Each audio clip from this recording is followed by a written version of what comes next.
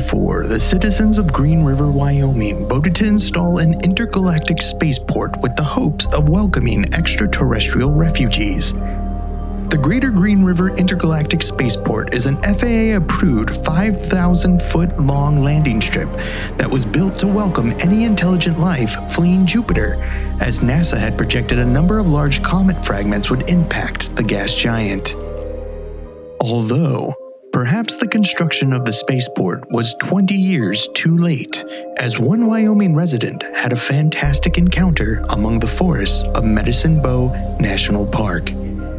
This case file join the theorists as they pop their space pills and go for an interstellar trip in Alien Abduction, the Carl Higdon Encounter.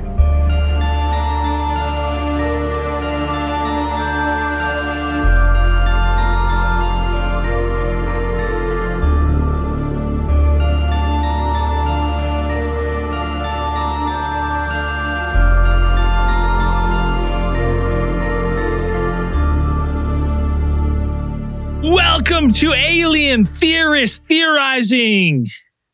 I'm Braden. I'm Zell. And I'm Andrew. And we're back again. Look at us here. Andrew, nice quick turnaround from Edmonton. Had a great time. Not really. I was fucking nice summer 2.5 hour vacation delay, stuck on the fucking tarmac, de-icing the fucking wings or whatever. Always de-icing the wings. So we have to... Awful. Attention passengers, we'll be waiting for the de-icing machine. And this never comes. You sit there for hours. I almost had my Larry David moment too, because we're fucking right by the flight attendants or the stewardess, or I don't know what the PC word is, but we sat there for 2 hours waiting, and then fucking they're like, all right, door closes. I'm like, fucking, let's go. And then the lady goes like, steps up, grabs the seatbelt and starts doing this fucking thing. And I'm like, we just had 2.5 hours. You couldn't have fucking knocked us out of the park while we were waiting. Like, what do you mean? So we had to sit there for an extra 20 minutes. So I asked her, I was like, you couldn't have just, gave the quick demo. You couldn't at least play the French version while we were fucking sitting here? Yeah, sped it up a little bit. I thought they were going to ask us to leave, but I was like, no, it's all good. I'll take my pretzels and shut the fuck up. For the first time since the infamous where I started COVID, and I melted. I the SkyTrain in public. SkyTrain station by accident. I bought Canucks tickets. Got such a good deal. $60 a ticket. My seats could not be worse. It's literally the worst seats in GM Place. That's why they're so cheap. Top of the top. Winnipeg Jets. I literally could not be higher. I think when I get up there, they put Fall Pro on me. They clip me in. It's so steep. You just hang standing off the edge. Serious question? Looking down. That's where the real fans are, though, at the top. Yeah. Serious question. Yeah. You gonna roll a dice and get some popcorn or what? Oh, buddy, without a doubt. I got a hotel across the street this time, buddy. Right? I'm prepared. I'm not gonna have to do the whole fucking hour and 20-minute SkyTrain when I need the emergency release. I don't think you should, because you're gonna be shitting near the SkyTrain, and then your child's gonna get delivered too, because it's your kid. He's gonna have to evacuate too. Both you got, right? I'm not carrying. Oh, you're saying Jamie share with the your popcorn? Wife. Yeah, that's what I'm saying. You guys are both gonna be. It's not going to be a good scene, man. Little preemie? Yeah. From the popcorn? Yeah, man. I'm on the street. Damn you, Rogers Arena. It's the fake buttered powder that they put on that popcorn. Oh. Yeah, I'm excited though. I haven't been there forever, but we'll see what happens. I mean, haven't been in 2 years, 3 years. Anyways, what are we talking about tonight? I don't even remember. We never even made a plan. Murder month is over. Good old alien abduction. Dan, is that you? This is me. Dan's back. Dan's back. Returned. Or did he go anywhere? I mean, I didn't go anywhere ever. I need some aspirin after that. Jesus. Yeah, the amount of people for the last 3 weeks. 3 weeks, yep. Does it offend you at all that people could not figure out that it was just a loop of you not talking? No. You're like, hey, listen, normally I'm doing 80% and you couldn't figure out that they're using a 12-minute loop of me not talking, looped continuously. You make literally the same face expression the entire time. And it duped a lot of people. People got upset. Yeah. Now, hold on. Should you explain it though? Because there's a few people who listen to this and don't watch it. They might not know what the fuck you're talking about. So if you're watching the live streams or you go to our YouTube and you watch the live streams after, while we've been recording live and stuff, I have had a loop of Dan and a couple hotkeys of Dan's reactions that I could call to cue when we call him. So it appears that Dan is just sitting there in a foul mood. I made sure to get a clip of the best highlight of Dan in the least impressed mood and cut that clip short. And then I just loop it for as ever long as I need to and hotkey some reactions when we call to him. And people legit thought that Dan was just not participating in the show. And I thought for sure instantly people would be like, that's funny. But it wasn't. Right away, people were like, this is bullshit. Dan needs to grow the fuck up and start participating. And I was like, that was not the reaction that I was expecting. We should probably lean into this even more. So the next two case files, I just was like, even more loops of Dan, even more reactions. And then that one, people were like, this is getting real. I'm getting real tired of Dan and his shitty attitude. And I was like, bullshit. I was like, that's even more funny. So then last week, I really hammed it up. And I was like, if they don't know by now, if they don't know this time, like that, then it's really funny. But so Dan was away on business trip. Yeah, when you told me you were going to do that, I 100% anticipated this is exactly what was going to happen. I was like, yeah, it's going to be real bad. And then it's going to be, people are not going to figure it out. They're going to say a lot of mean things. And then Brayden's going to be like, this is great. Let's keep doing this even more. It's hilarious. Let's push this way farther past the point of being funny. To make it even funnier. To make it even funnier. It goes from funny to hilarious. You have to push past the limit, past the pain. Yeah, keep going. That's my whole life is pushing past the pain. Yeah. So yeah. Just like on the sketch. I loved it. That was genius. Anyways, tonight's case file is alien abduction, the Carl Higdon encounter tale. UFO. AKA my trip with Ozzo 1. Ozzo 1. My adventure with Ozzo 1. Yeah, that's good.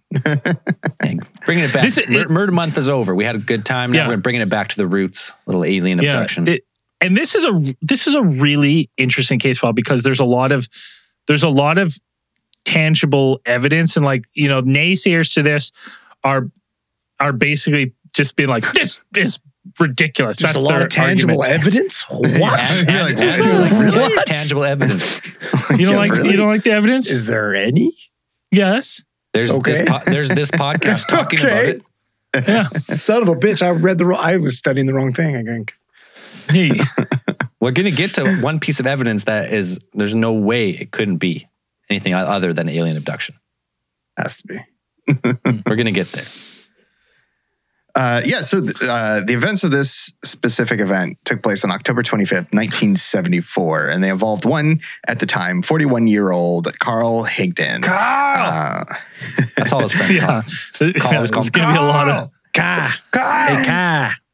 So Carl Higdon was a foreman with the AM Wells Service Company in Riverton. And this is like... He's a rigger.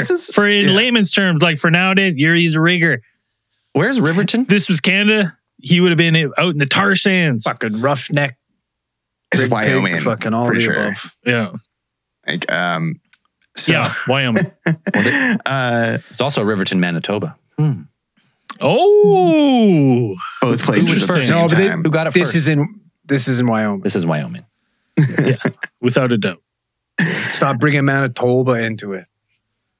So on this day, before going into work, Carl actually got a call from one of his employees and one of his team members or one of his crew members, and told him that he was sick and sick with the flu.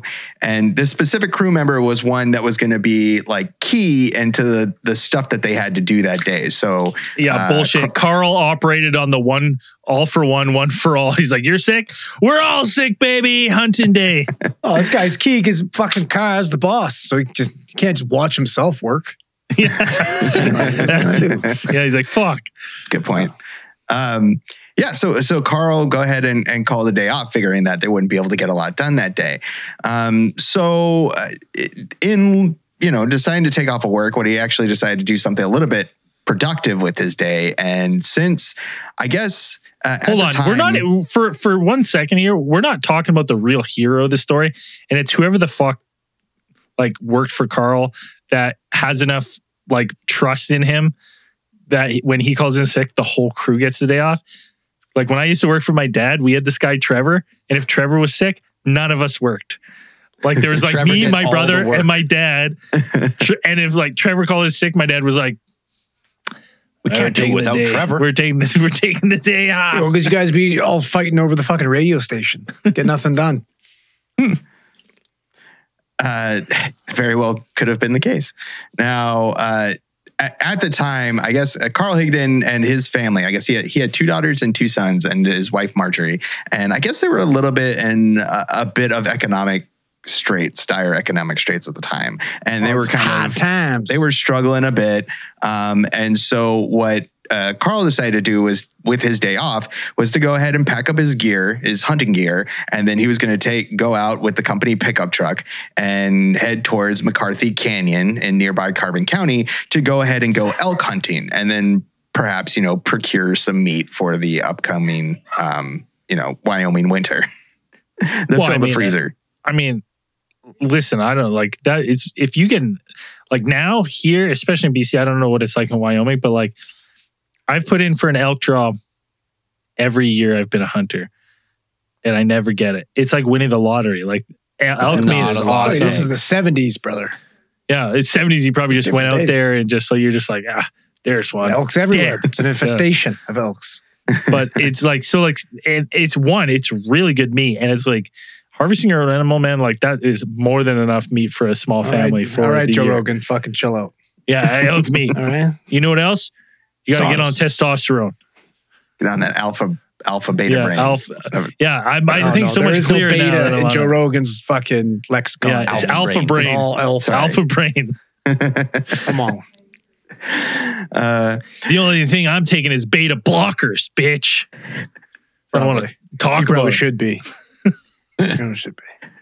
Now, on the way to his favorite hunting spot, Carl actually encountered some fellow hunters who were having trouble with their vehicle on the side of the road. So Carl Higdon, being the good Samaritan that he was, pulled over and decided to kind of help them out and see if they could help repair the vehicle.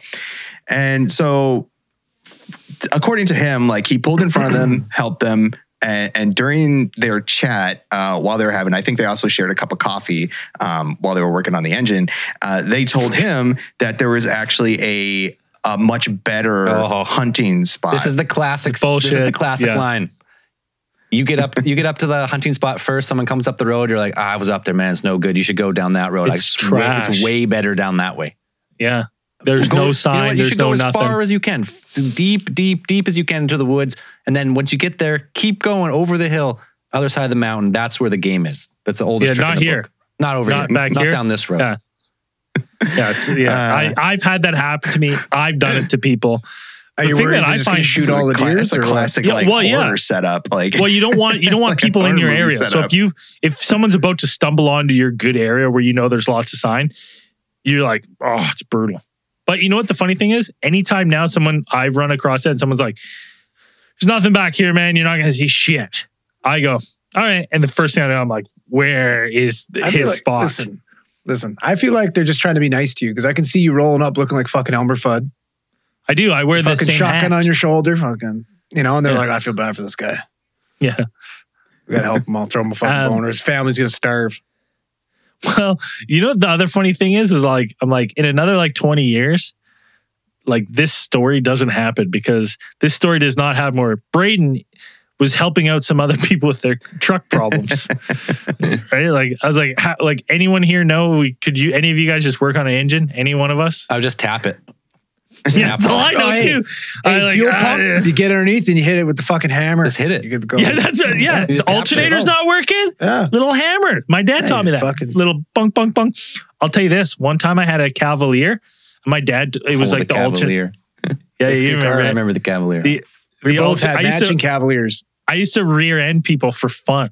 Like my friends, I would rear end them. Boom, just rear end them. They'd be like, stop rear ending me. I'm like, ha, rear end them. And my dad was like, yeah, you just tap the alternator with the hammer, right? Open the hood. If it's not, tap the alternator with the hammer. I'm like, okay. So open the hood, and I'm looking, and I'm like, I don't really know what an alternator is back then. I kind of know now. Back then, 100% didn't. So I pick something that I think's the alternator. I go to hit it with the hammer, and the hammer just smashes it. And I go, ooh. I'm like, fuck. Turns out I hit the starter, not the alternator. I like how it's just safer for you to actually not ask which is the alternator, because of the verbal abuse you'll get if you do ask. It's not worth it. So let's shatter some shit until we find I was like, my dad's talking to me. Like I'm moving up in the ranks, right?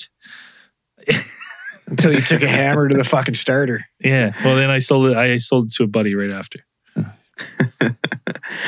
Sorry, Joe. Oh, you gave him his money back, didn't you? Yeah, I did. And the motor blew up instantly when he took it over. He drove it around the block. The engine exploded.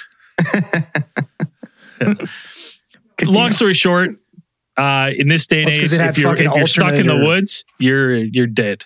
Yeah. Don't expect a Carl Higdon to come along. Yeah, I've seen enough horror movies to see how this starts. Like this all lines up. So the pair of hunters that he helped out told him that there was good hunting over in a remote section of Medicine Bow National Forest. So Carl went ahead and altered his plan and decided to head towards that national park instead. Carl. So Carl made the fucking rookie mistake there. So it was already pretty much, later in the afternoon. He arrived at his destination around 4 p.m. Now, once he exited his truck and he was preparing his hunting gear, Higdon actually spotted another hunter and his friend, Gary Eaton.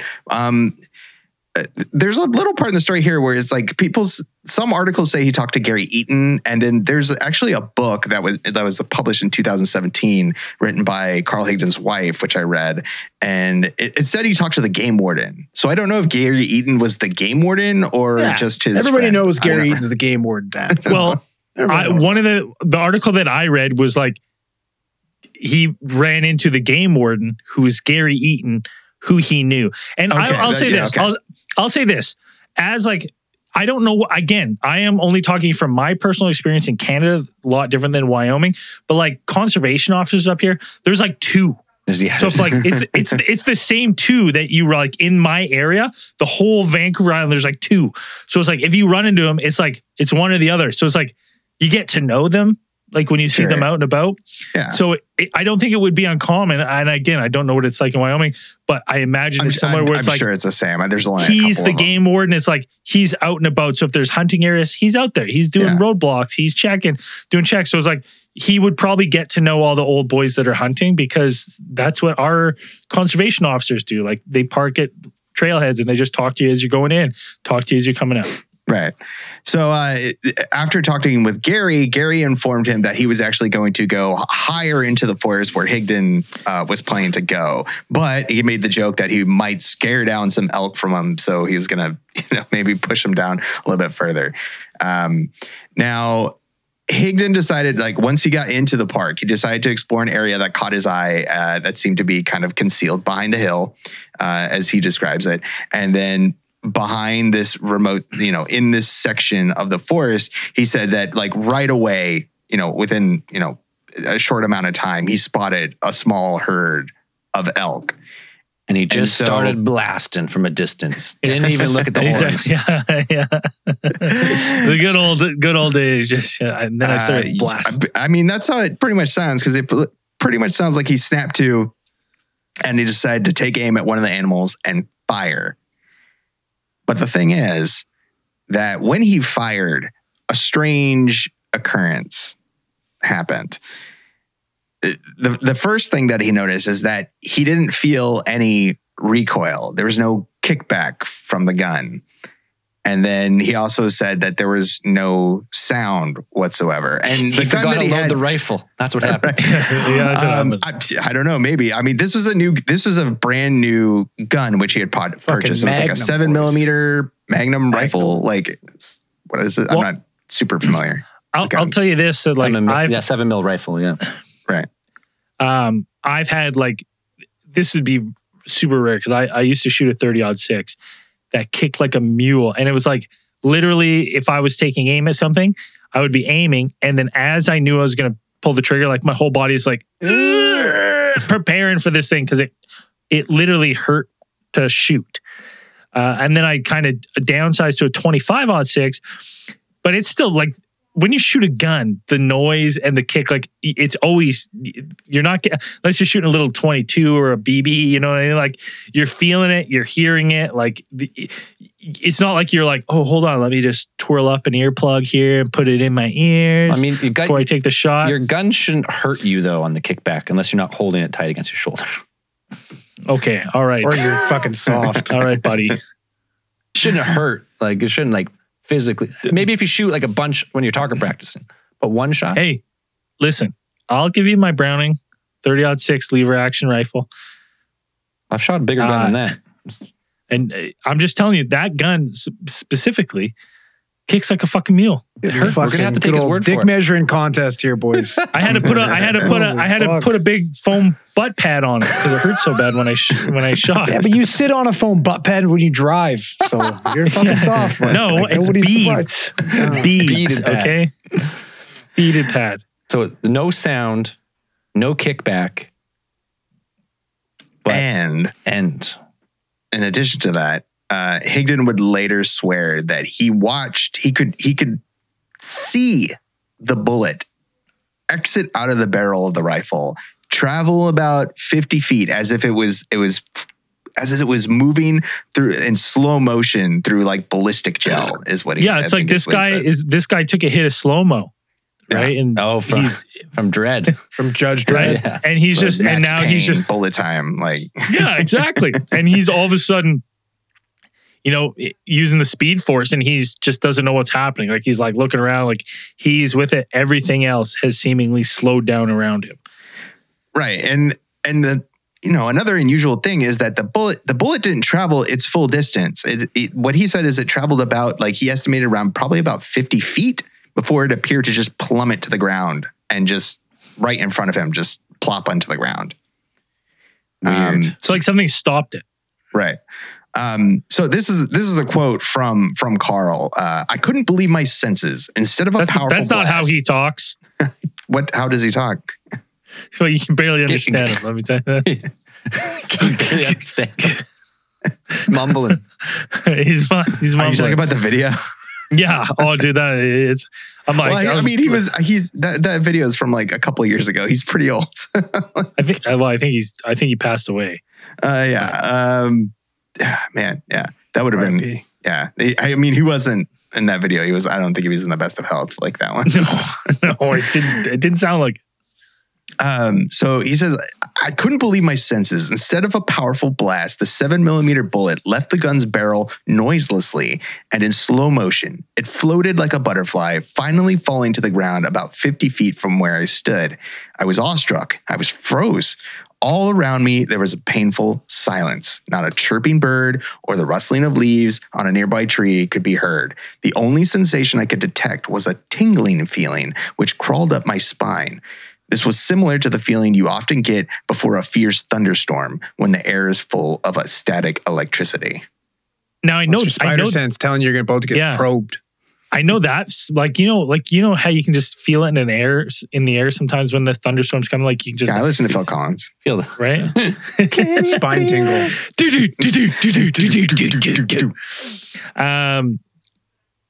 But it everything else about this like kind of lines up. Like it's super eerie where it's like when you're in the woods, like there's never a time where you're like you're hearing nothing. So it's like the fact that everything around, and I wonder if everything around him just goes silently and then he just feels this like the thunderstorm. I wonder if that has something to do with this area he's in. You know, specifically affected. Whatever technology is being used to do this, if this is the case, but it adds up to me. What I was kind of wondering is if someone was out of the range of whatever is affecting Carl here, would they still hear everything? Would they have seen the gunfire, like hear the gunshot? Like, would they have been affected? Something's obviously like the how far did the bullet travel? 50 feet. Yeah. So it's obviously something affected it, right? It's obviously in some sort of zone, right? It's obviously in some sort of zone this is affecting. So what I'm saying is if there was an observer to this event. Yeah, but so if it was normal to somebody else, I understand what you're saying, but if it was a normal event, the bullet would have traveled far too. It wouldn't have just stopped that short. Yes. But what I'm getting at is because Carl was seemingly unaffected by this, everything around him was, would someone watching this event, say standing outside of the affected zone, see Carl pull the trigger, hear the bang, Carl's gone.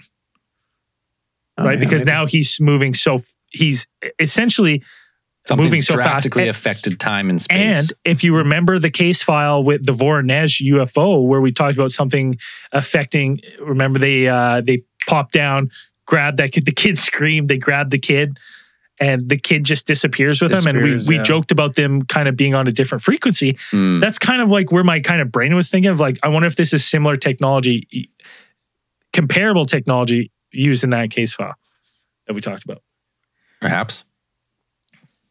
So like I said, Higdon was actually able to see where his bullet landed. So being of the curious sort, he went and actually was able to go and retrieve the bullet from the ground. And upon an inspection, he noticed that something unusual, I guess, had happened, that the lead portion of the bullet had disappeared and that there was only just this oddly misshapen case that was left.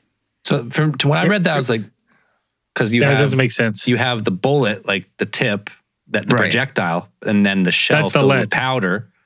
Right. So when he said that, I was like, so he went to pick up the bullet, it was gone, but he found the shell. The shell would have been back where he shot. So I thought the bullet was was it a tube? Was it like a hollow point? It had like a different tip. That's what I was thinking too. Because this, if you've shot a gun, when someone says like, well, I shot the gun and then I went and picked up my casing 50 feet where it dropped.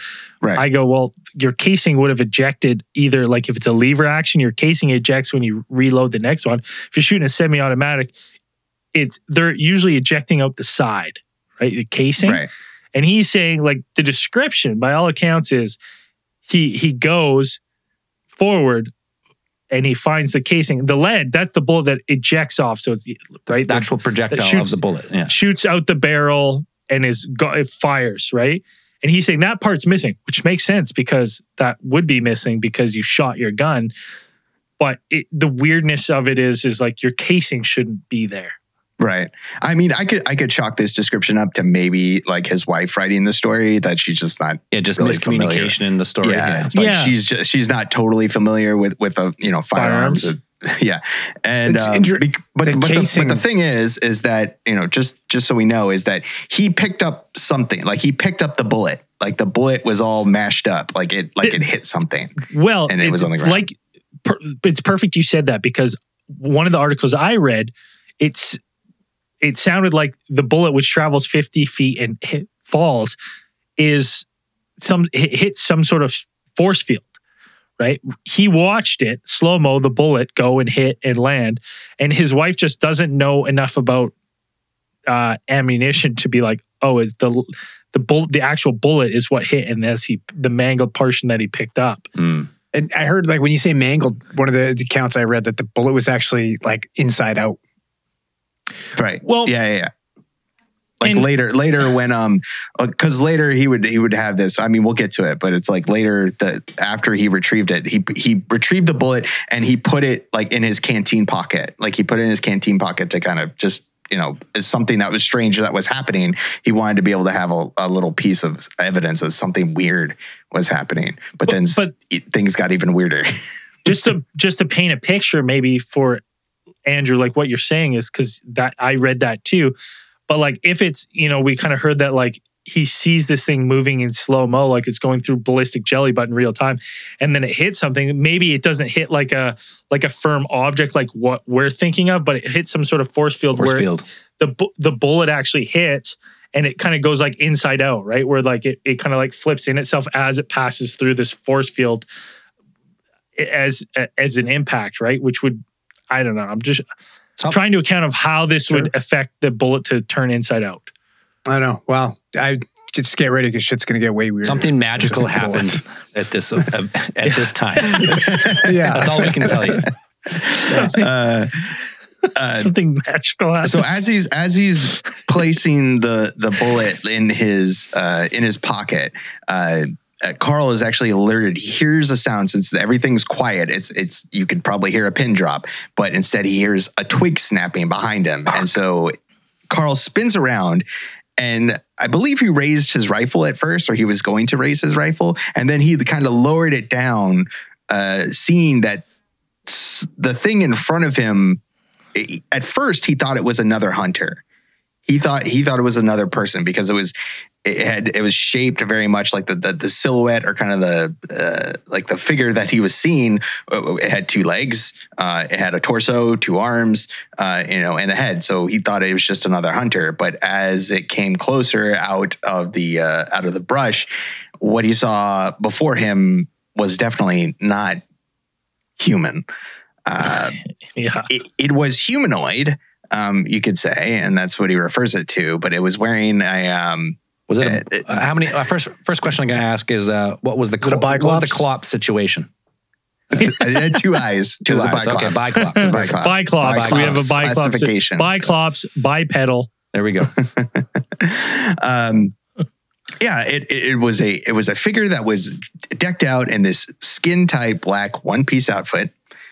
Which had these, he describes it as having a pair of harness-like straps that crisscrossed across its chest, and then also had a metallic belt, which he's recalled seeing some type of like yellow 6-pointed, what he says is a 6-pointed star, seemed to look like. Oh, this is a space Jew. Perhaps. What are you talking about? Now, the physical description of the creature is something that is, it's been represented in artwork because eventually, after his experience, Carl would go on to talk with like a number of artists to kind of illustrate, try to get a picture of what this creature looked like. But just to describe from his description, he said that this thing had no detectable ears, it had very small eyes, and had no eyebrows. The hair, if you could call it hair, that was on his head, he said seemed to be like, it was just kind of very coarse, and he compared it to straw. Pubes. Like just like, straw, like tubes of straw, just like growing straight out of its head. Yeah. And it had a small, like slit-like mouth, and he said it had these he said what exposed, like there were 3 large human-like teeth. But big old chiclets, 3 of them, top and down. Big old buck teeth. Big old buck teeth, triples, up and down, like horse, just big old grinders. With a big, and there was underbite? No, perfectly even. No, just a line, just like 3 imagine they open the big mouth and it's just like 3 giant teeth instead of all your teeth. Just giant 3 teeth. There was some of the remarkable characteristics was there was no chin to speak of. Like the head just went kind of straight down. Like it was just kind of like from the mouth down. And then you had the where his right hand should have been on a normal human. They said there was some type of drill or cone-like device that was attached to the wrist. Fist. So he's got a drill fist. That's a Prober 3000, baby. Where does that show? He's like revving it up. And then on the left arm, Carl noticed that there was nothing. It just ended in just kind of a stump. Like there was nothing there, like a smooth. Well, that's because it's for, they have the quick attach probe attachments. Sure. Right. And he's like, okay, I got this one, usually works.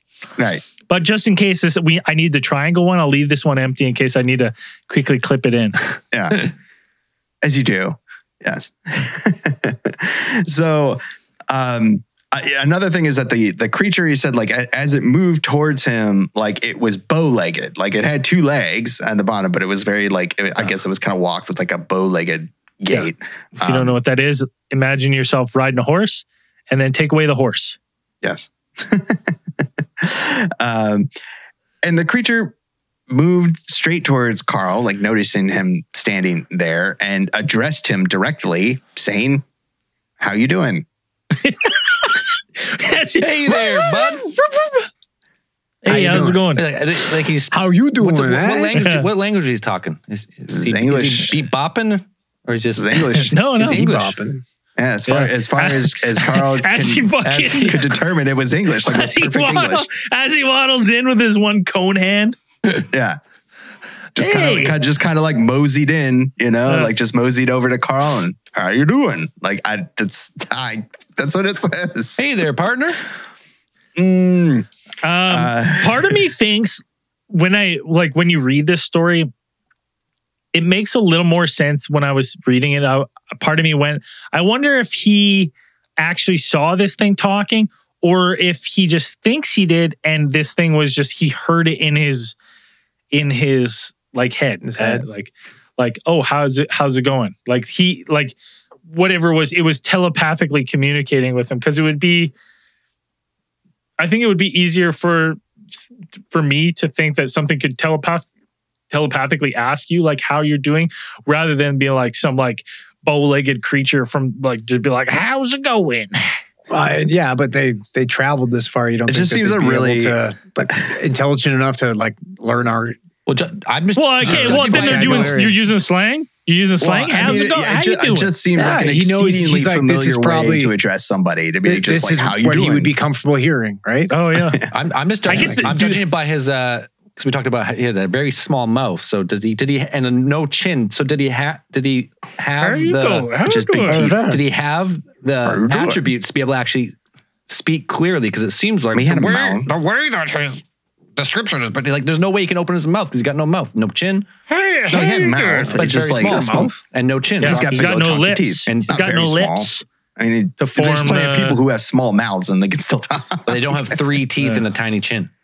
But they still got teeth. I mean, okay, so I don't know what it would sound like. I know people. Hey, listen. I know people with no teeth that can talk. This is true. I don't know. Sure. Does he have a tongue? I don't know. That's what's important. Probably tongue would be important. Well, you need that to be able to speak. That's true. Yeah. So we can. He's got 6 giant teeth and a tongue for sure. For sure, we know that much. And a itty bitty mouth, little lips, little purdy mouth, little purdy bird mouth. So Carl, to his credit, even though he is shocked by what he has seen, flabbergasted, he does respond and kind of just says like, I'm okay. Like, I guess like I think his response varies depending on like which article you read, but it was something like just like pretty good. I'm good, I guess. Well, one of the accounts that I read was that like Carl said that he was so scared, but he was trying to like keep his composure so that this thing didn't know he was scared. So he was just like, good. I'm good. I'm good. How are you? Yeah. And the creature kind of asked to follow up, and he was like, are you hungry? And Carl replied, just I didn't really kind of know what to do, but I guess he just decided to be just honest and was just like, a little, like a little. And so the creature apparently floated over to him, like withdrawed it from a pocket or a storage compartment or something. There was a Mentos fresh. He's got better. What did he grab it with? He's got a stump and a fucking drill. No, he floated it over. He floated out. He came probably shot out of his sleeve. Oh, so it's a wand. It's a Wingardium Leviosa. He's got a wand hand and drill hand. And fucking, all right. So it's the man who hunts. Come to die. So the creature like floated over between the distance of them, between the space between them was what seemed to be a packet of pills, and told Carl, take one, and fucking Tic Tac, baby. you know, and of course, like, you know, as I'm sure Carl's a smart guy, and he's like, you know, who the fuck's going to take drugs pills? from strangers? I don't take pills from strangers. This isn't a rave, you weirdo. Like, there's no way though. Like in this situation, like this thing's just like, take one. You're not taking it. Everyone here is taking that pill. You're just like, not only does he say take one, he says it will last 4 days. Yes. What do you mean it's going to last 4 days? Yeah. Just raving. Yeah, I mean, probably 4 days. I'm like, 4 days? Like, I've got work in the morning. It's just a slow release, like LSD pill. Just slowly dissolves over 4 days.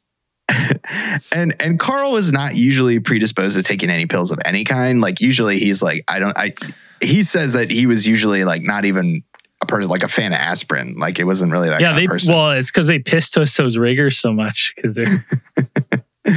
and so, but Carl says that he did take one of the pills, and then he kind of did so without any hesitation. And he says that whether it was a shock or something else, some kind of compulsion that was placed inside his mind, he felt that this is just out of the normal behavior for him, that he took one of these pills and just kind of downed it. I would also assume that like you're in the middle of the woods, you just saw your bullet fucking go slow-mo through the air. There's a real primal fear in you that you're about to die. I bet. Buddy, listen, the bullet thing, you got to do with a drill for hand. Yeah, buddy, Andrew, don't even lie. Fucking it. You'd already be bent over. No, I'd be gone. I wouldn't he'd been, how you doing? And he would have been talking to nobody. Peace. I would have been fucking gonzo, man. Yeah, you would have just running in place. This guy, buddy. He's literally fucking handing this guy over some fucking Flexeril, some cyclobenzapine, a muscle relaxant, because he's about to fucking probe the fucking shit out of this guy. Yeah. He's got a drill for a hand. This guy's going to get drilled. Like, come on. It's not looking good. Yeah. No. After taking the pill or whatever it was, Higdon said that he became aware, like kind fucking of Rufalin, taking in a little bit of the surroundings and what was kind of behind the creature itself. He said that he noted that there was some sort of like transparent or cube-shaped object like on the ground behind the figure. It was about like he was saying it was about 5 by 5, like 5 feet by 5 feet, like is what he could kind of determine, like what was there, this object. And he said that he kind of had the feeling that this was the craft that the creature was traveling in. Like that's what he got the impression. And so as Carl is noting this and staring at its ship, for lack of a better a better word for it, the alien kind of asks, like, do you want to come along?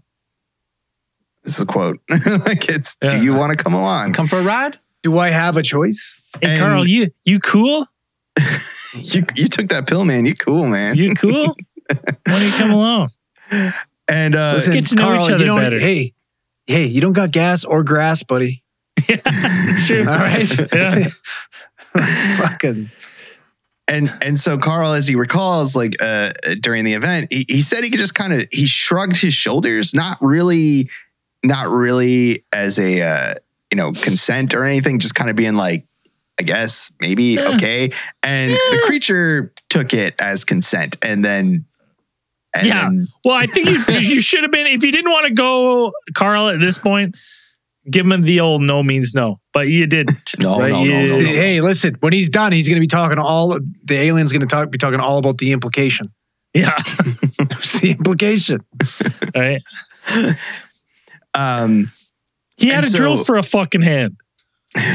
And after Carl goes ahead and shrugs his shoulders and the creature somehow takes that as consent for what's about to happen. Carl's memory after this goes a little bit spotty. Like the events leading up to this are very, very much like sequential, and he remembers everything pretty clearly.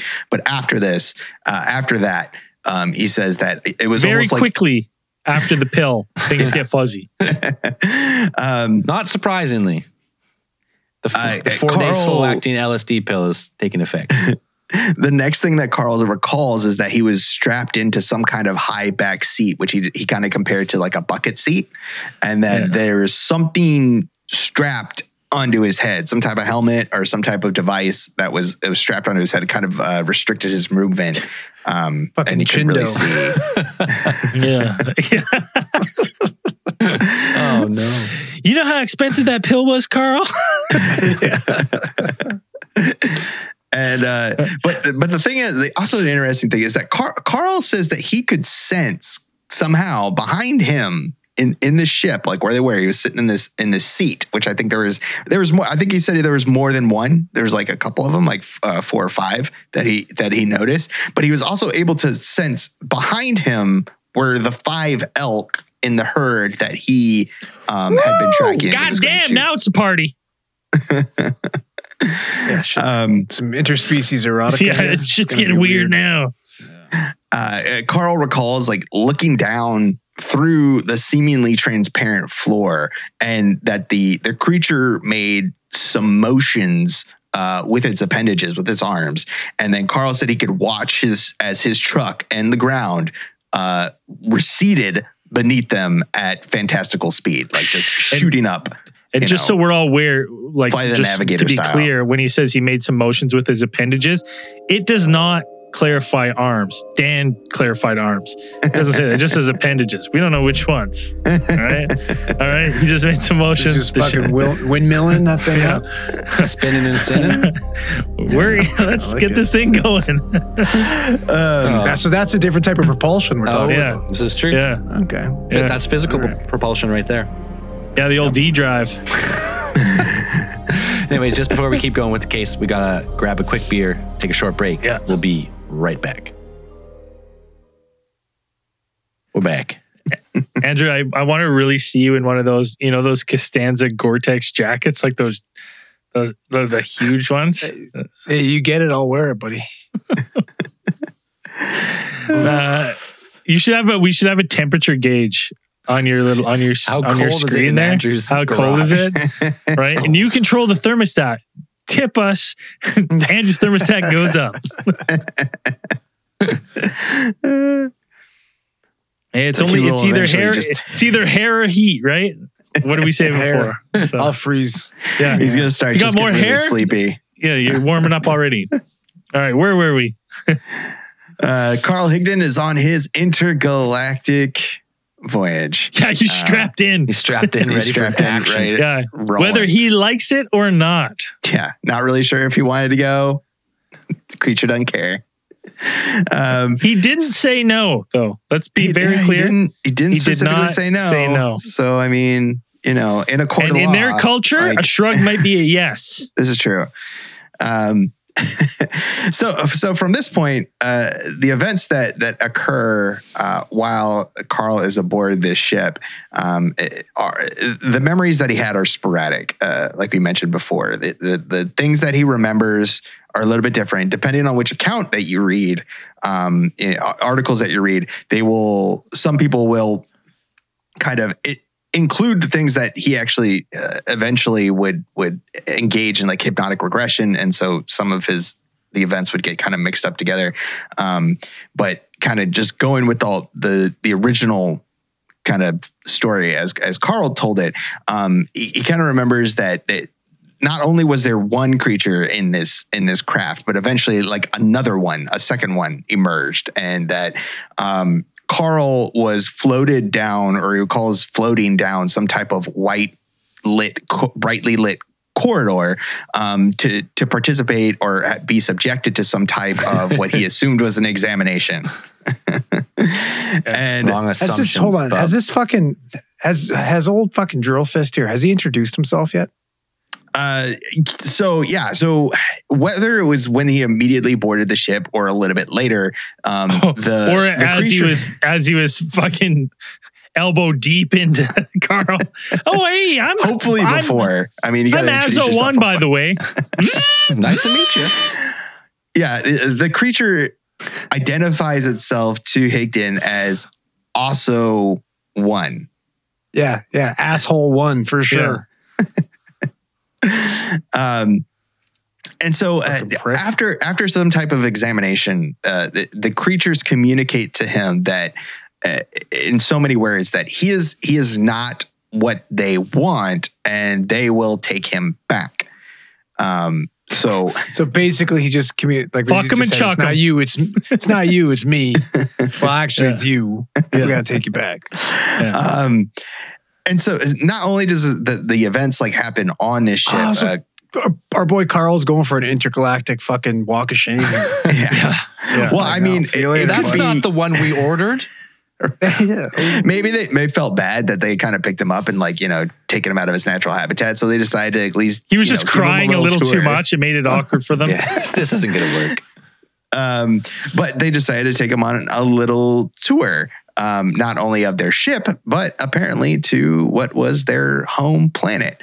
Carl actually remembers the next thing after the examination, that being in this transparent ship, he remembers being in the presence of an intensely bright light, like a light so bright that it's actually physically hurting his eyes. Like he couldn't look at it. Don't stare at the arc welder. Yeah. And then, but through this light, Carl said that he could make out what appeared to be a tower of some sort. And in Higdon's description, he compared it to what the Seattle Space Needle looked like, and that was kind of the most prominent feature that he was able to identify as the ship was approaching this planet. It was another planet, and that this tower, not only in case let us show us your planet. He's like, "Are we in Seattle?" They're like, fuck, all right. But this tower, he also described, was surrounded by what seemed to be some type of aura of shifting colors. Is what he described. Now, let's also not forget that Carl is fucking tripping his balls because he took some weird space pill. Done a 4-day space pill. That's lasting 4 days. Yeah. Some space peyote. So Carl remembers that the craft was put down and landed in front of the tower. And I think he estimated somewhere around 150 feet. And that Carl was escorted inside by the two beings, but they didn't walk, that they floated everywhere, that they just kind of, floated as you do. And when you're high as fuck. Yeah. You can go anywhere you want at that point. And so here inside this building, inside this tower facility, whatever, I believe that he was either subjected to an additional one, or this might have been actually when the examination occurred. But he does remember saying they kind of put him in what was he remembers some type of wall coming down, some type of a barrier of some type as they brought him in, and he was still kind of unable to move of his own accord. But he says that perhaps this was some type of scanning, because he remembers being in there for a couple of minutes, what he estimated. Zell, you actually gave me a kind of an interesting thought there when you just said at that point you could go anywhere. It made me think that maybe whatever he took was some sort of consciousness opening drug, and that maybe his physical self never left, right? But he went on a trip with these people, but it was on some different plane of existence. You take this pill, you can access this ethereal plane and travel across the galaxy it just and blink. I like that. So, yeah, it does line up with a couple things that happened. So I was kind of oh, maybe this all has to do with something about this pill. Just an intergalactic trip is what this is. Well, or just releases your consciousness for 4 days. this will last 4 days before we got to unbind you back to your body, earthly realm, and you can then travel or your earthly vessel, right?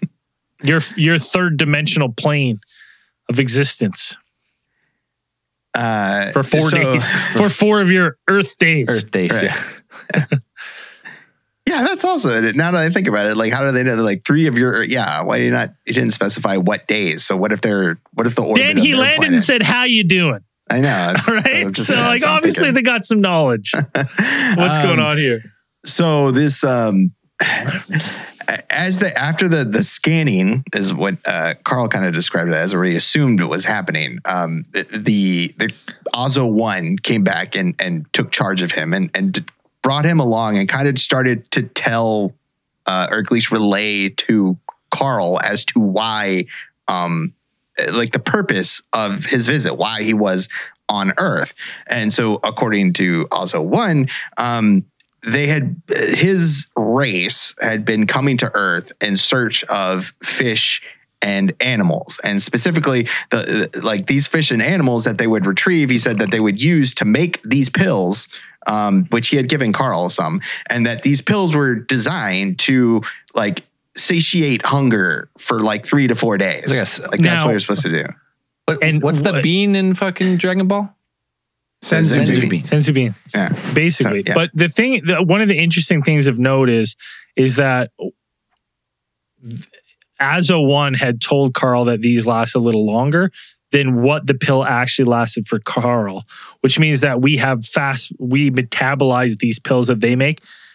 Like they're obviously not made for us, so we metabolize whatever this is faster. So I was kind of thinking, how do you know that though? Was he hungry?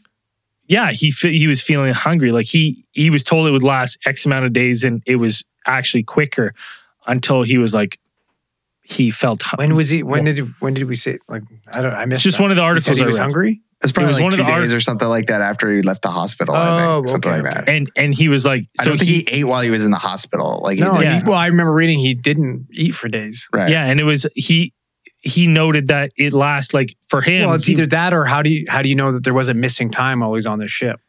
Well, to be honest, that's part of what I was wondering too. If this is some sort of time dilation thing where he's gone, he's back, he's been gone for days, but for us here, he's been gone for minutes, right, or something like that. I wasn't. Yeah, that's sure. what makes sense to me. I think because you would think that they would like everything that he's saying to Carl would be in human standards, right? If he's gone as far as like they study these people, they know the language, he's going to know, he's going to be putting this in human terms, I would imagine. Right?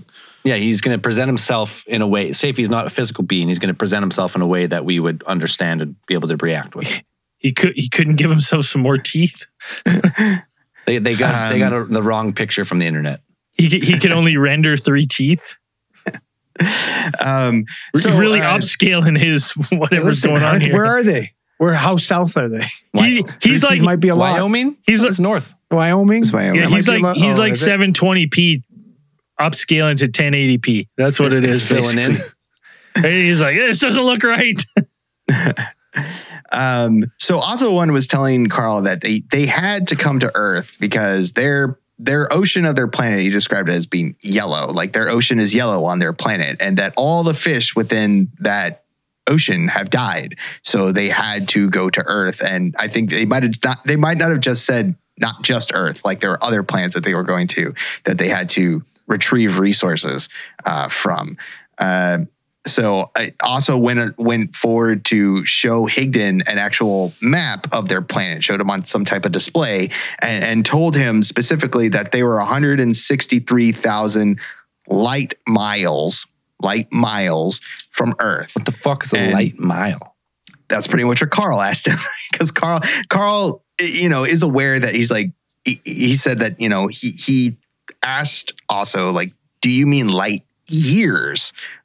Is what you're referring to in terms of measure of distance, and the kind of also apparently kind of like waved him off and just kind of been like the passage of time is different. No, yeah, he's like, listen, America won. We use Imperial everywhere. All right, in the future, Imperial everything. Right. So a light mile would be the distance that light travels. Travels in a mile. Everyone knows that's like 3.5 light kilometers. 1.6 light kilometers. 1.6. 1.6. I mixed up the conversion there.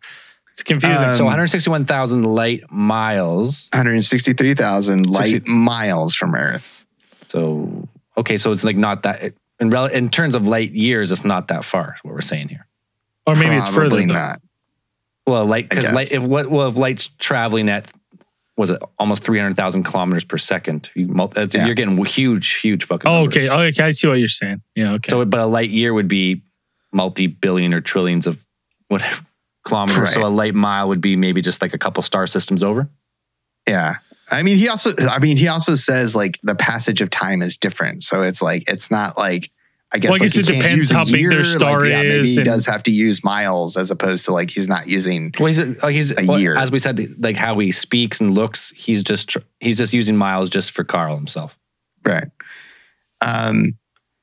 So after this, Carl remembers, under hypnosis later, he would recall actually seeing what appeared to be other human beings there. He recalled seeing at least like two young girls, one around 11 and one in her early teens. He said he saw a teen couple that was probably about 18 years of age, and then also an older man in his probably about his 50s is what he estimated. When I'm reading it, didn't describe these other people he's seen as only having like the big buck teeth.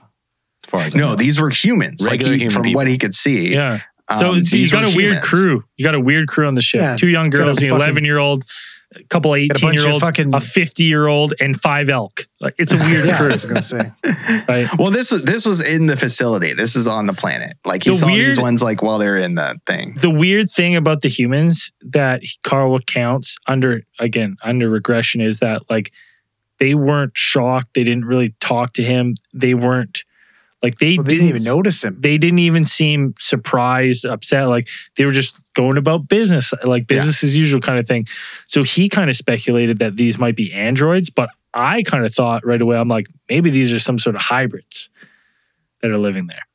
Yeah, should have tried to count how many teeth they have in the front.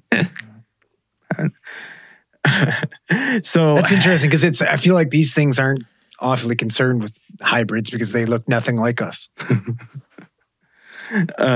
Right? Like they they have similarities, but they don't look perfectly human. That's for sure. no, right? Like and when we get into like the grays are the ones that are off trying to supposedly get hybrids, right? Because you get into the Netany and all that shit, and it kind of makes sense that that's us from the future. But like you tell us, in the future we develop drill hands and fucking Yeah. And magic you wands got an old simple Jack face. Hey, there's every possible outcome in every possible reality. That's what's happening So we're here. going to turn into a bunch of fucking drill-fisted, chinless sons of bitches. is what In you're some saying? reality, that's what happens to Drill the human fist is race. Chins McMahon's. After these events, after seeing the humans, which didn't seem shocked at all, and didn't really even take any notice, like Carl said that he didn't even get a chance really to talk with them because pretty much that. Well, they didn't. I thought he said that it was like they didn't even know he was there. Right, like he saw them from a distance, is what I saw as they described okay. it. Like he saw them from like a pretty not super far, but enough to kind of like make out what their ages were, obviously, as he mentioned. And, but he didn't get a chance to talk with them or anything like that. They just kind of like were going about maybe, again, if this is something that is regularly happening, then they probably just didn't really care because it's like, oh, they're just bringing in another person. Like maybe it's a regular occurrence everyday thing. on also one's planet. Perfect. A new drill hole. So, just as promised, Ozo 1 was returning Carl would return Carl to Earth. And so Carl recalls the return trip. And on this trip, at least one of the events that, that stuck in his mind that he was recalling later, he said that Carl remembers that the Ozo was actually like admiring his weapon, his rifle they had brought along with them, I suppose. And, he remembers that Ozo kind of referred to he's like, this is pretty nice. It's for a primitive weapon. And like Carl remembers like taking offense to that. Kind of be like a primitive. Buddy, like, he froze time This is a fucking and you're going to Winchester. take offense. I just bought this. Buddy, motherfucker froze your bullet. And then he goes at primitive and you're going to be upset. Right. You didn't take offense to him drilling your ass, but you're going to take offense to him calling your gun, making fun of your gun. Okay. Carl. Carl also remembers that Ozo retrieved the pills that had been given to him. That pack of pills that had been floated over to Carl, and Carl had taken pills. Ozo took them back.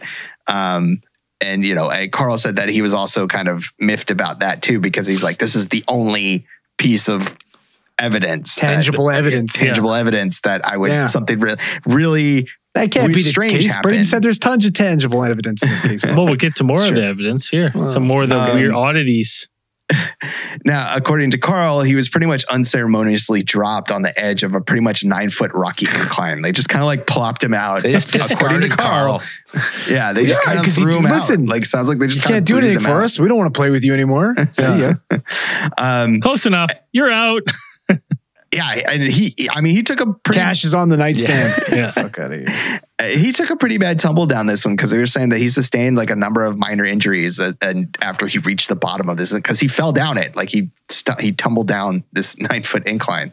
But after recovering from, this mental shock, somewhat, Higdon says that he made his way back to his truck, which he determined, from what he was seeing, is that the truck was probably about 3 to 5 miles from where he remembered parking it initially. The vehicle had been moved, but he managed to find the vehicle, get inside, and then in there, in the front seat, Carl pretty much said that he collapsed for a time just from the stress and shock of what he had just experienced. I don't think it was from stress and shock of the experience, because the experience has his down. Yeah, that's what I thought. I thought space withdrawals from whatever they gave him is what was happening to him, because that's like he doesn't describe the experience as like a truly stressful. Like he's pretty calm through the entire thing, and then all of a sudden as he gets back, he's just like she's all shaky. He can barely function. I thought it was like some sort of space drugs to allow him to function on their home or whatever. Well, even just travel too in the spaceship. Like he took him to their planet. You think that would fucking be hard on your body, right? I mean, I think he was still experiencing like stuff from that light that he saw, like, because that was still like messing with him. Like they were still, because eventually when they would go to the hospital, like he would feel stuff, like they was still being affected by that the exposure to that light, that illumination, like had some physical effect on him of some sort. Well, it's lucky too, because it's lucky that, in the woods, because it's not like they had cell phones back there then, but Carl had a CB radio.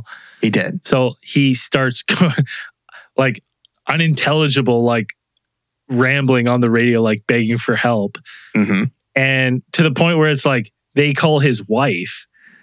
Like some of his workers call his wife and they're like, "Hey, do you know where Carl is?" And she's like, "I don't know. He's out hunting. He hasn't come back yet. Like I was a little worried, but I think he was going elk hunting. He may have gotten elk." And they're like, "All right, we got someone on the CB radio. We think it's Carl, and he may need help."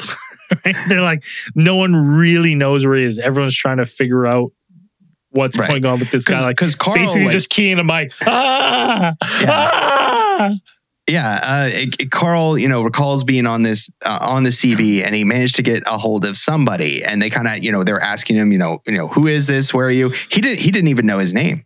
Like Carl said that he was in such a state that he couldn't even recall what his name was. Like he didn't know where he was. He didn't know exactly what he was doing. But he managed to said that he marked a sign, when they asked him where he was, and it was like Northern Border National Forest. But they said that didn't really help them at all, because it's like, big fucking place. It's a big fucking forest. Like we don't know what national forest could be anything. They were concerned. It was later in the evening. Carl hadn't returned home or anything like that, and so mind you, it's the same night. It's the same night. Mm-hmm. Right? So whatever time it was now, like he left. There's still one thing. Probably around midnight. He got there about 4 is when he got there. I want to backtrack just a little bit to when he gets back. So because the story claims that his truck was 3 to 5 miles away from where he parked it. Yeah, that's a long way to just not know where your truck could be if it's not where you parked it. So did he just like stumble down the road and he just got lucky, or like, because that part of the story was kind of like, all right, it was 3 to 5 miles away from where I left it. How did you find it in you could have went any direction 3 to 5 miles. I kind of thought. Go ahead, Dan. Yeah, well, I think it's like maybe like after the fact, like he kind of said that was 3 to 5 miles. That's what I thought. That's what I read too. When I was looking at it, I thought he was plopped by his truck, right? And then when he figures out where he is, And later we know they have to retrieve the truck. He goes, well, this is not where I fucking parked my truck. I parked it 3 to 5 miles over yonder. Yeah, but he still got to his truck, which is 3 to 5 miles away because that's where the CB radio was. No. Yeah, but I think he got dropped near the truck. He dropped near the truck, but wherever the truck was, the truck had already been moved. So they had moved his truck while he's aboard the spacecraft, and they plopped him back, but they didn't put the truck back in the right spot. It would seem that way. Okay, it would appear that way. I was a little confused on how the truck got to where it was. Which makes me think that whatever this like cube of like the cone of silence that they put on him, right? If the affected area may have included his truck, right? So like when he was brought back, like the truck just moves too. We'll get into that more later. But so like the sheriffs, a search party, search and rescue, they're going out to try to find Carl at this point. Like his wife's a wreck. She's got a friend. Yep. And so they couldn't even, it took a while to find Carl. Like it took them a while. They didn't even kind of figure out exactly where Carl was and his vehicle until just before midnight. But where they found it, like absolutely astounded the officers because they found Higdon's 2-wheel drive truck bumper deep in pretty much like a mud sinkhole in the center, out in a forest ravine that there is no real, there's no access, like, practical way. Like there was no practical way that was clear to them that the truck could have gotten here, that he could have driven his truck there. Like people on the scene said it was as if the truck had just been dropped from the sky into this spot it was, because like eventually when they recovered the truck later on, like some of the reports I read that they had to cut down trees and basically like make a path to get towing equipment in there. There was no wheeled access to where the truck was found. Yeah. There goes the story. They had to go there by foot initially. Like they had to go there they couldn't get there with wheeled vehicles. They had to get there by foot, exactly where Carl's truck was. So once they got a hold of Carl, Carl was taken to the closest hospital for evaluation, which was Carbon County Memorial Hospital in Rawlins. Yeah, but hold on. There's a little bit more weird stuff I'd like to quickly get into. One of the things his wife accounts is that like when they get him, like he is like a shell of himself. He's like not talking. He's just like staring up at the sky. They like put him in a vehicle. He's just like looking up through the windshield, like into the stars. And his wife like is like, did you get an elk? And like, he doesn't know who she is. He doesn't know who anyone is. He doesn't know what's going on. And he's just like, they took the elk. They took my elk. They took my elk. Like, that's all he can say. And he's just like looking up through the car, and like it freaks out his wife so much that like one of his buddies is like, hey, why don't I take Carl into my car, right, and drive with him? And so she takes Carl, and she tells the story of that, like at some point they pull over for a second and the headlights like spook Carl, and he just jumps out of the car and like starts freaking out, and sheriff deputies actually pull their guns out on him, like draw as if they're going to shoot him. And I was like, well, why do they have guns out on him in the first place? And like they were going to shoot him in the back, and he's like running around. And then she realizes that it's the headlights kind of freaking him out. She's like, turn off the headlights. They turn off the headlights, and he just like goes back docile, walks back into the car and sits down, and then continues to go on about how they took his elk. They took my elk. They took my elk, until he gets to the hospital. Right? Like total like shock, like not even himself, like ridiculous, like some sort of severe PTSD, traumatic event obviously happened. But I guess if someone had it sounds more like a psychosis. Yeah, or something like, and again, it's drug-induced right psychosis. Away. And that's funny you say that, Zell, because right away, the doctors, Dr. Taco, who was the examining physician at the hospital, thought, he's like, this guy's on fucking drugs. Dr. Taco. Dr. Taco. Tonko. No, it's Taco. Taco in this circumstance, we'll go with Taco. Okay. No, I watched the video. It was Taco. I just like, How sure are you? I read it. Dan, so I was like, how I just are read you it as TONGCO. So well, then they had quite the accent because I heard Dr. Taco. yeah. And he went like, this guy's high as fuck. Let's do a drug test. Drug test comes back negative. Right? Negative? But negative. No substance found? No I don't know space about that drugs. because they actually have to like send the blood panel away, like and test for alcohol and stuff like that. But if they want like a full drug panel, they have to send it away and get any idea of what he's actually on. You can rule out a few like key drugs, but you can't rule out everything like that. Right. We don't have everything at once, is what you're saying. Right. Yeah. And they're not screening for space drugs, space pills. No, these drugs aren't even on the list of, you can't test for them. Yeah. How do you test for drugs you don't even know about? How do you test for slow-mo? Right? You don't even know The it. thing is, though, is you'd imagine, though, that these drugs would elicit some type of fucking chemical response in your body, though, and they would be able to see, dopamine levels, whatever, spiked in your blood work. Because I think, I don't know if they tested for drugs specifically, but they did do blood work. Like they did blood work because they talked about how at least maybe not within the first few hours, but while he was staying in the hospital for, I think he spent about 3 days in the hospital recovering. When they got his blood work back, there was enough kind of strangeness to be remarked on that they said like his blood seemed to kind of be enriched with like a number of vitamins and minerals. They said it was kind of like, it was remarkable. It was something strange. It was just like something they could remark on. It was not something that's totally out of the ordinary. He had severe, weird.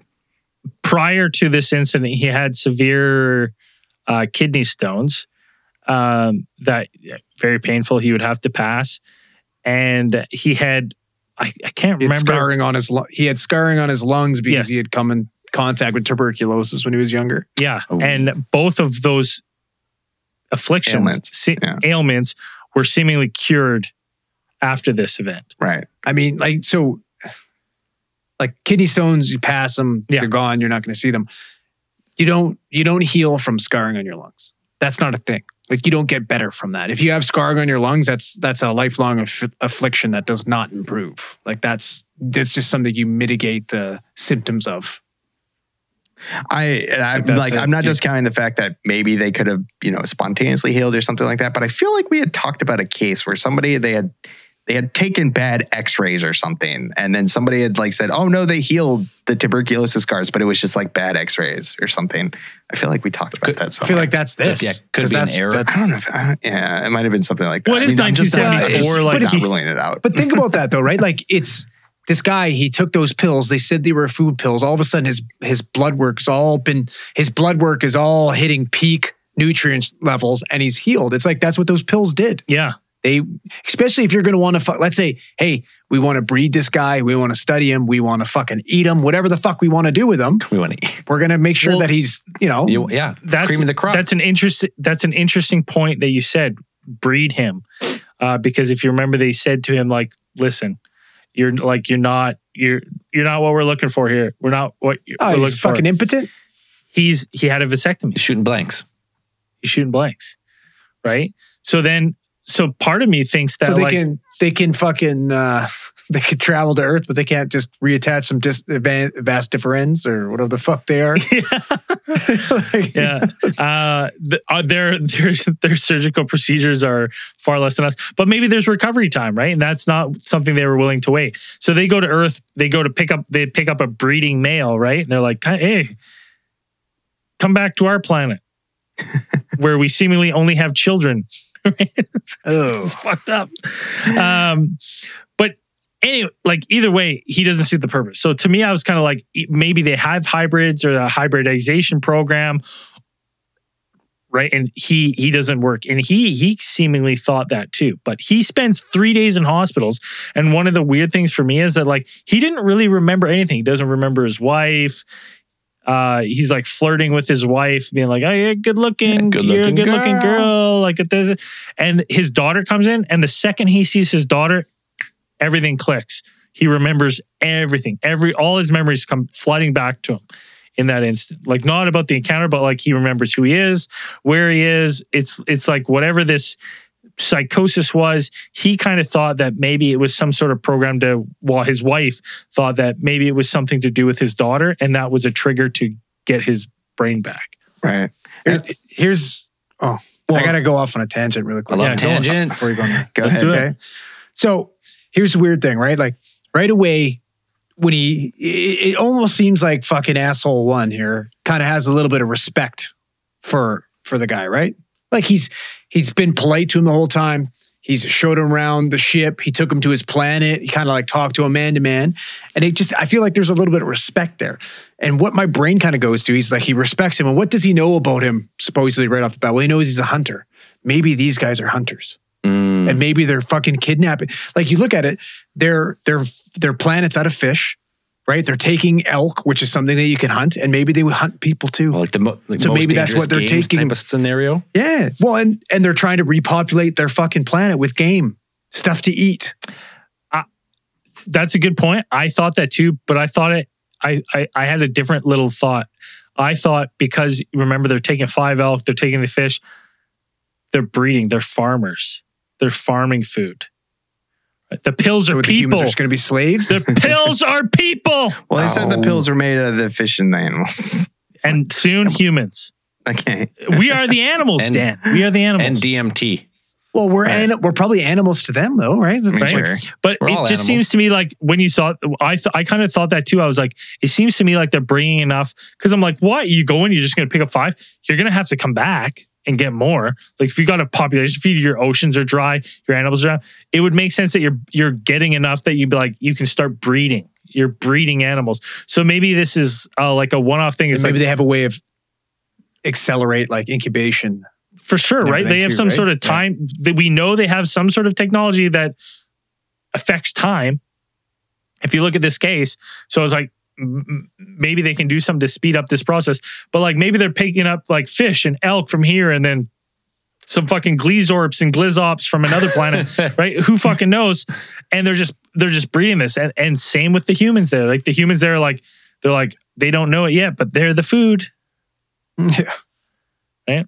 I don't know. That's kind of what I was thinking. Yeah, and so Carl would also suffer from other kind of like afflictions while he was there. Like we said before, like he had like a severe light sensitivity for like the first day or two. Like they said like the nurse like had to like turn off the lights and like put like a washcloth over his eyes because he kept saying like the light was hurting his eyes. Well, he had his eye. He had that kind of like that flash burn when he was on the ship, right? When he came down to their planet. Yeah, and they That's said right. like that it was enough to remark on that. They said like he had his eyes were bloodshot, like they were noticeably bloodshot when they brought him in, and watery the whole time. Like that was one of the things that I remember. It was like his eyes were just almost like he was crying, but he wasn't. His eyes were just like they were damaged. So after his like 3-day 3-day stint in the hospital recovering from the whole event, it didn't really take long for a number of media outlets to kind of get a hold of the story. And, he had various local newspapers calling him for interviews. Like the days after he had gotten out, like almost like the day he got out, like people were calling about it. Like, the sheriffs had probably, already put the story out and all of this. Even the Aerial Phenomena Research Organization, like APRO, was like the equivalent of MUFON or like proto MUFON back in the day, was looking towards him, like contacted him, and like some investigators from the organization actually like got in touch with him, talked to him about his experience. So like, and then like weeks later, like November 2nd of 1974, APRO had their consultant and professor of psychology at the University of Wyoming, everybody's favorite regression hypnotist, Dr. Leo Sprinkle. Dr. Sprinkles. Yeah, that's right, Dr. Sprinkles. R.I.P. Tell me where he He probed passed you. away, right? Sprinkles He passed did. away. Yeah. He did. R.I.P. Right. This year? Or was it last year? I think it was this Last year. Last Was year. this year? I think it was last year. Been the last. Um, yeah. Yeah.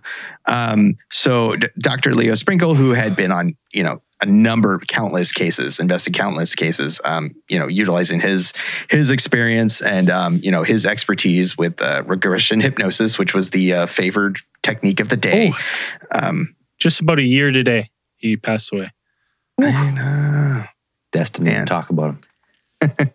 I feel like we do talk about him like every time around this year. It's always like a Leo Sprinkle. Yeah, around November. Subconsciously comes up. Probably. So Sprinkle would actually, he said that he spent over 4 hours with the Higdons, like the entire family, trying to, get information out and trying to, get a little bit more information about what Carl said, like he couldn't remember at the time. On the first attempt of when he performed hypnotic regression, Sprinkle reported that there weren't any really remarkable results. Like nothing really came out. He performed the relaxation techniques. He kind of gave, he gave Carl like a couple of relaxation techniques to kind of, get him into the hypnotic regression state. That conducive state of which you would be able to more easily retrieve those memories that he'd either blocked out due to trauma or something like that. And then, but on the second attempt, which was about 2 weeks later, he said that Carl was able to provide a bit more information about the encounter, and that's where you get some of the things that Higdon talked about that he figured. That he remembered that the reason that these human beings were brought to this alien world was for breeding.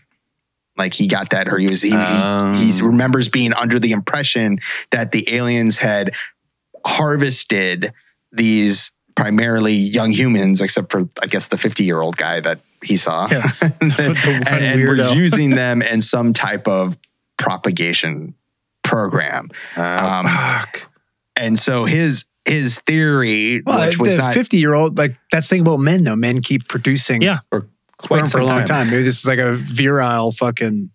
And so that's a reason why now he remembers this.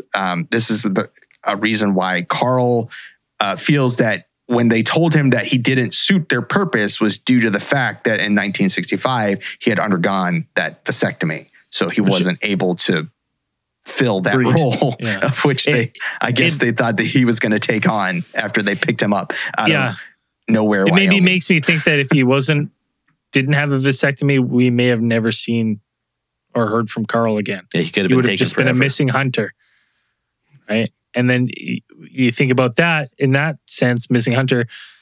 How many missing 411 cases of people going missing in national park, missing hunters, people go in the woods and they don't come back. Part of me is I'm like, are these people getting picked up? So we need to run a cross reference of people Berries, who boulders, have alien abduction experiences and have vasectomies, and which ones have been returned. Yeah, it's hey, listen, if I needed any more fucking encouragement to get a vasectomy now, you got it. Getting it done, boys. Donzo.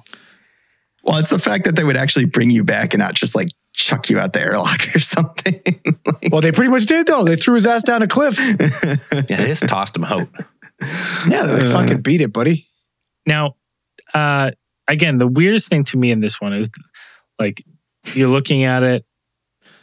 I just wonder if they were hear this because there's a lot of weird things in this. Like when they picked him up and the second one like showed up and was like, "Also, you fucking idiot!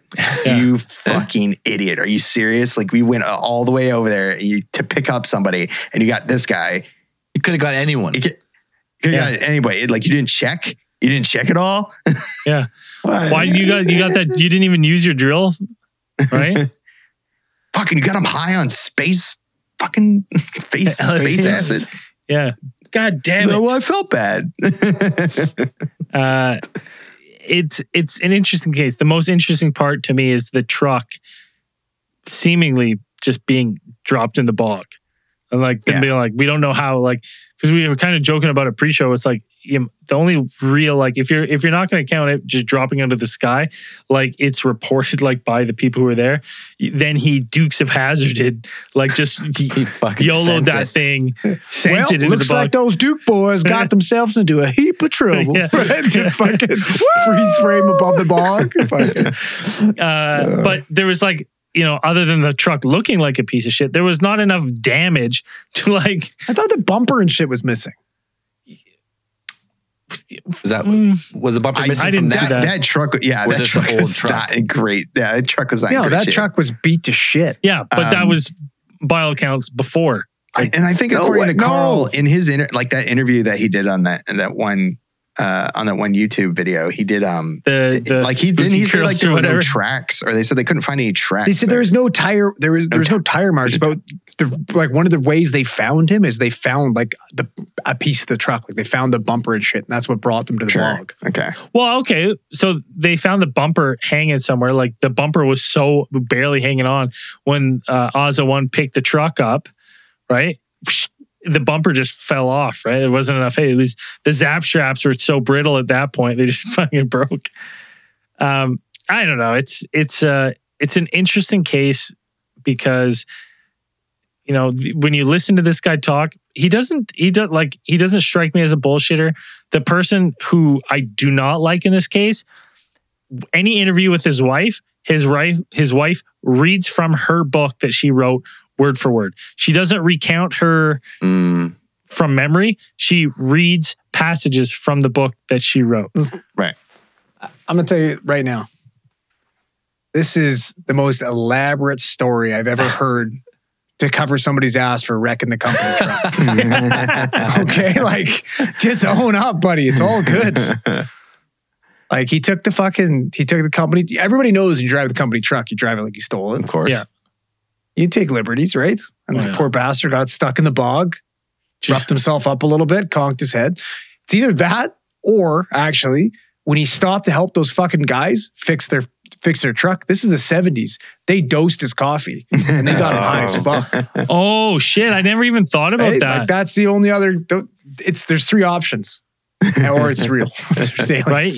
I never even thought about that. They potentially dose him. Oh, It's interesting. the other interesting thing too is the fact that, let's say he was dosed. One of the things that kind of stood out to me is he's an oil rigger, right? Yeah. What do they deal with? Drills. What did the alien have on his arm? A drill. Randomly. A fucking drill on his arm, right? Like, kind Yeah. of seems like a fucking, like and he's. from experience in that of like having A drill on your arm? a drill arm. No, just like shroom trips and stuff. It's like sometimes you do incorporate things that you're thinking about or have thought about that they'll come into play in that kind of hallucination. So that's How long before this did he get his vasectomy? That was almost 9 years. Oh, okay. Because I was gonna think maybe he's fucking have some second thoughts with his vasectomy too. So he's Just he's it's imagining fresh. that he's getting rejected because he doesn't fucking. Well, no, Yeah. it would have been a good Can't- thing because he'd be like, I got to go back. Yeah.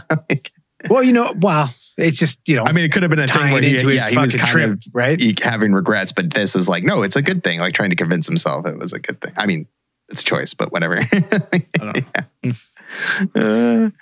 It's an interesting case when you look at it. We want to know your thoughts. Crazy. Let us know your thoughts on social media. We're going to be posting tons of clips of this episode, so let us know in the clips what you think.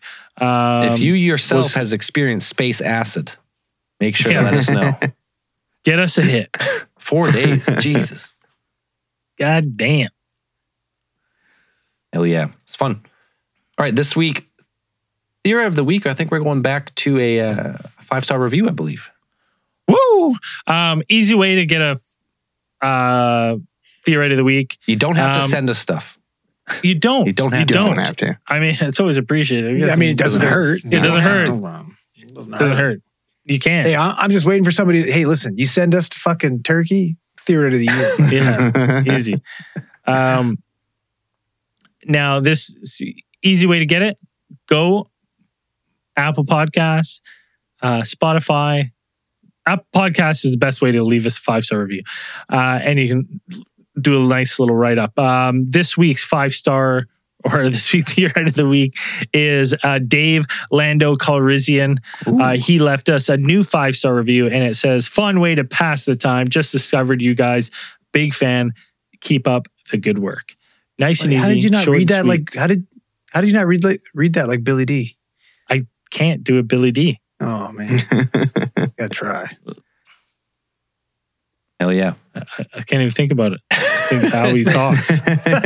Like, how does he talk? How am I doing a Billy? How does Billy Really D talk? fucking cool. Oh, that's never. I'll never do that. Yeah, you can't nail that one. He's got Have some you voices, heard but my not voice? that one. I just think of Billy D screaming in the Sarlacc pack.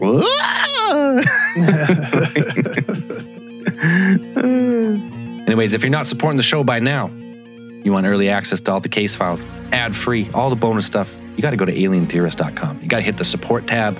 You got to choose Patreon or Supercast. Support your boys. Support your favorite show. We'd appreciate it. This week's newest supporters, we got Angelica, Spaceman Spiff 21. That guy's taking space fucking acid for sure. Hondo. Just Jake and Hopa Falopa goes up in their pledge. Thank you very much for supporting the show. Listen, we're guessing you noticed. We also noticed. That's not a lot of new donations for this episode. We're never going to get fucking hair if we don't start getting some help here, all right? Look at us, right? Hideous. Right? You want to watch the live stream and see us with hair? Come on. Fucking dig deep. It's the seasons of giving. Let's go. All right, help us with our Christmas miracle. Patreon.com/Alien Theories Podcast. And as we always say at the end of these things, keep those eyes on the skies.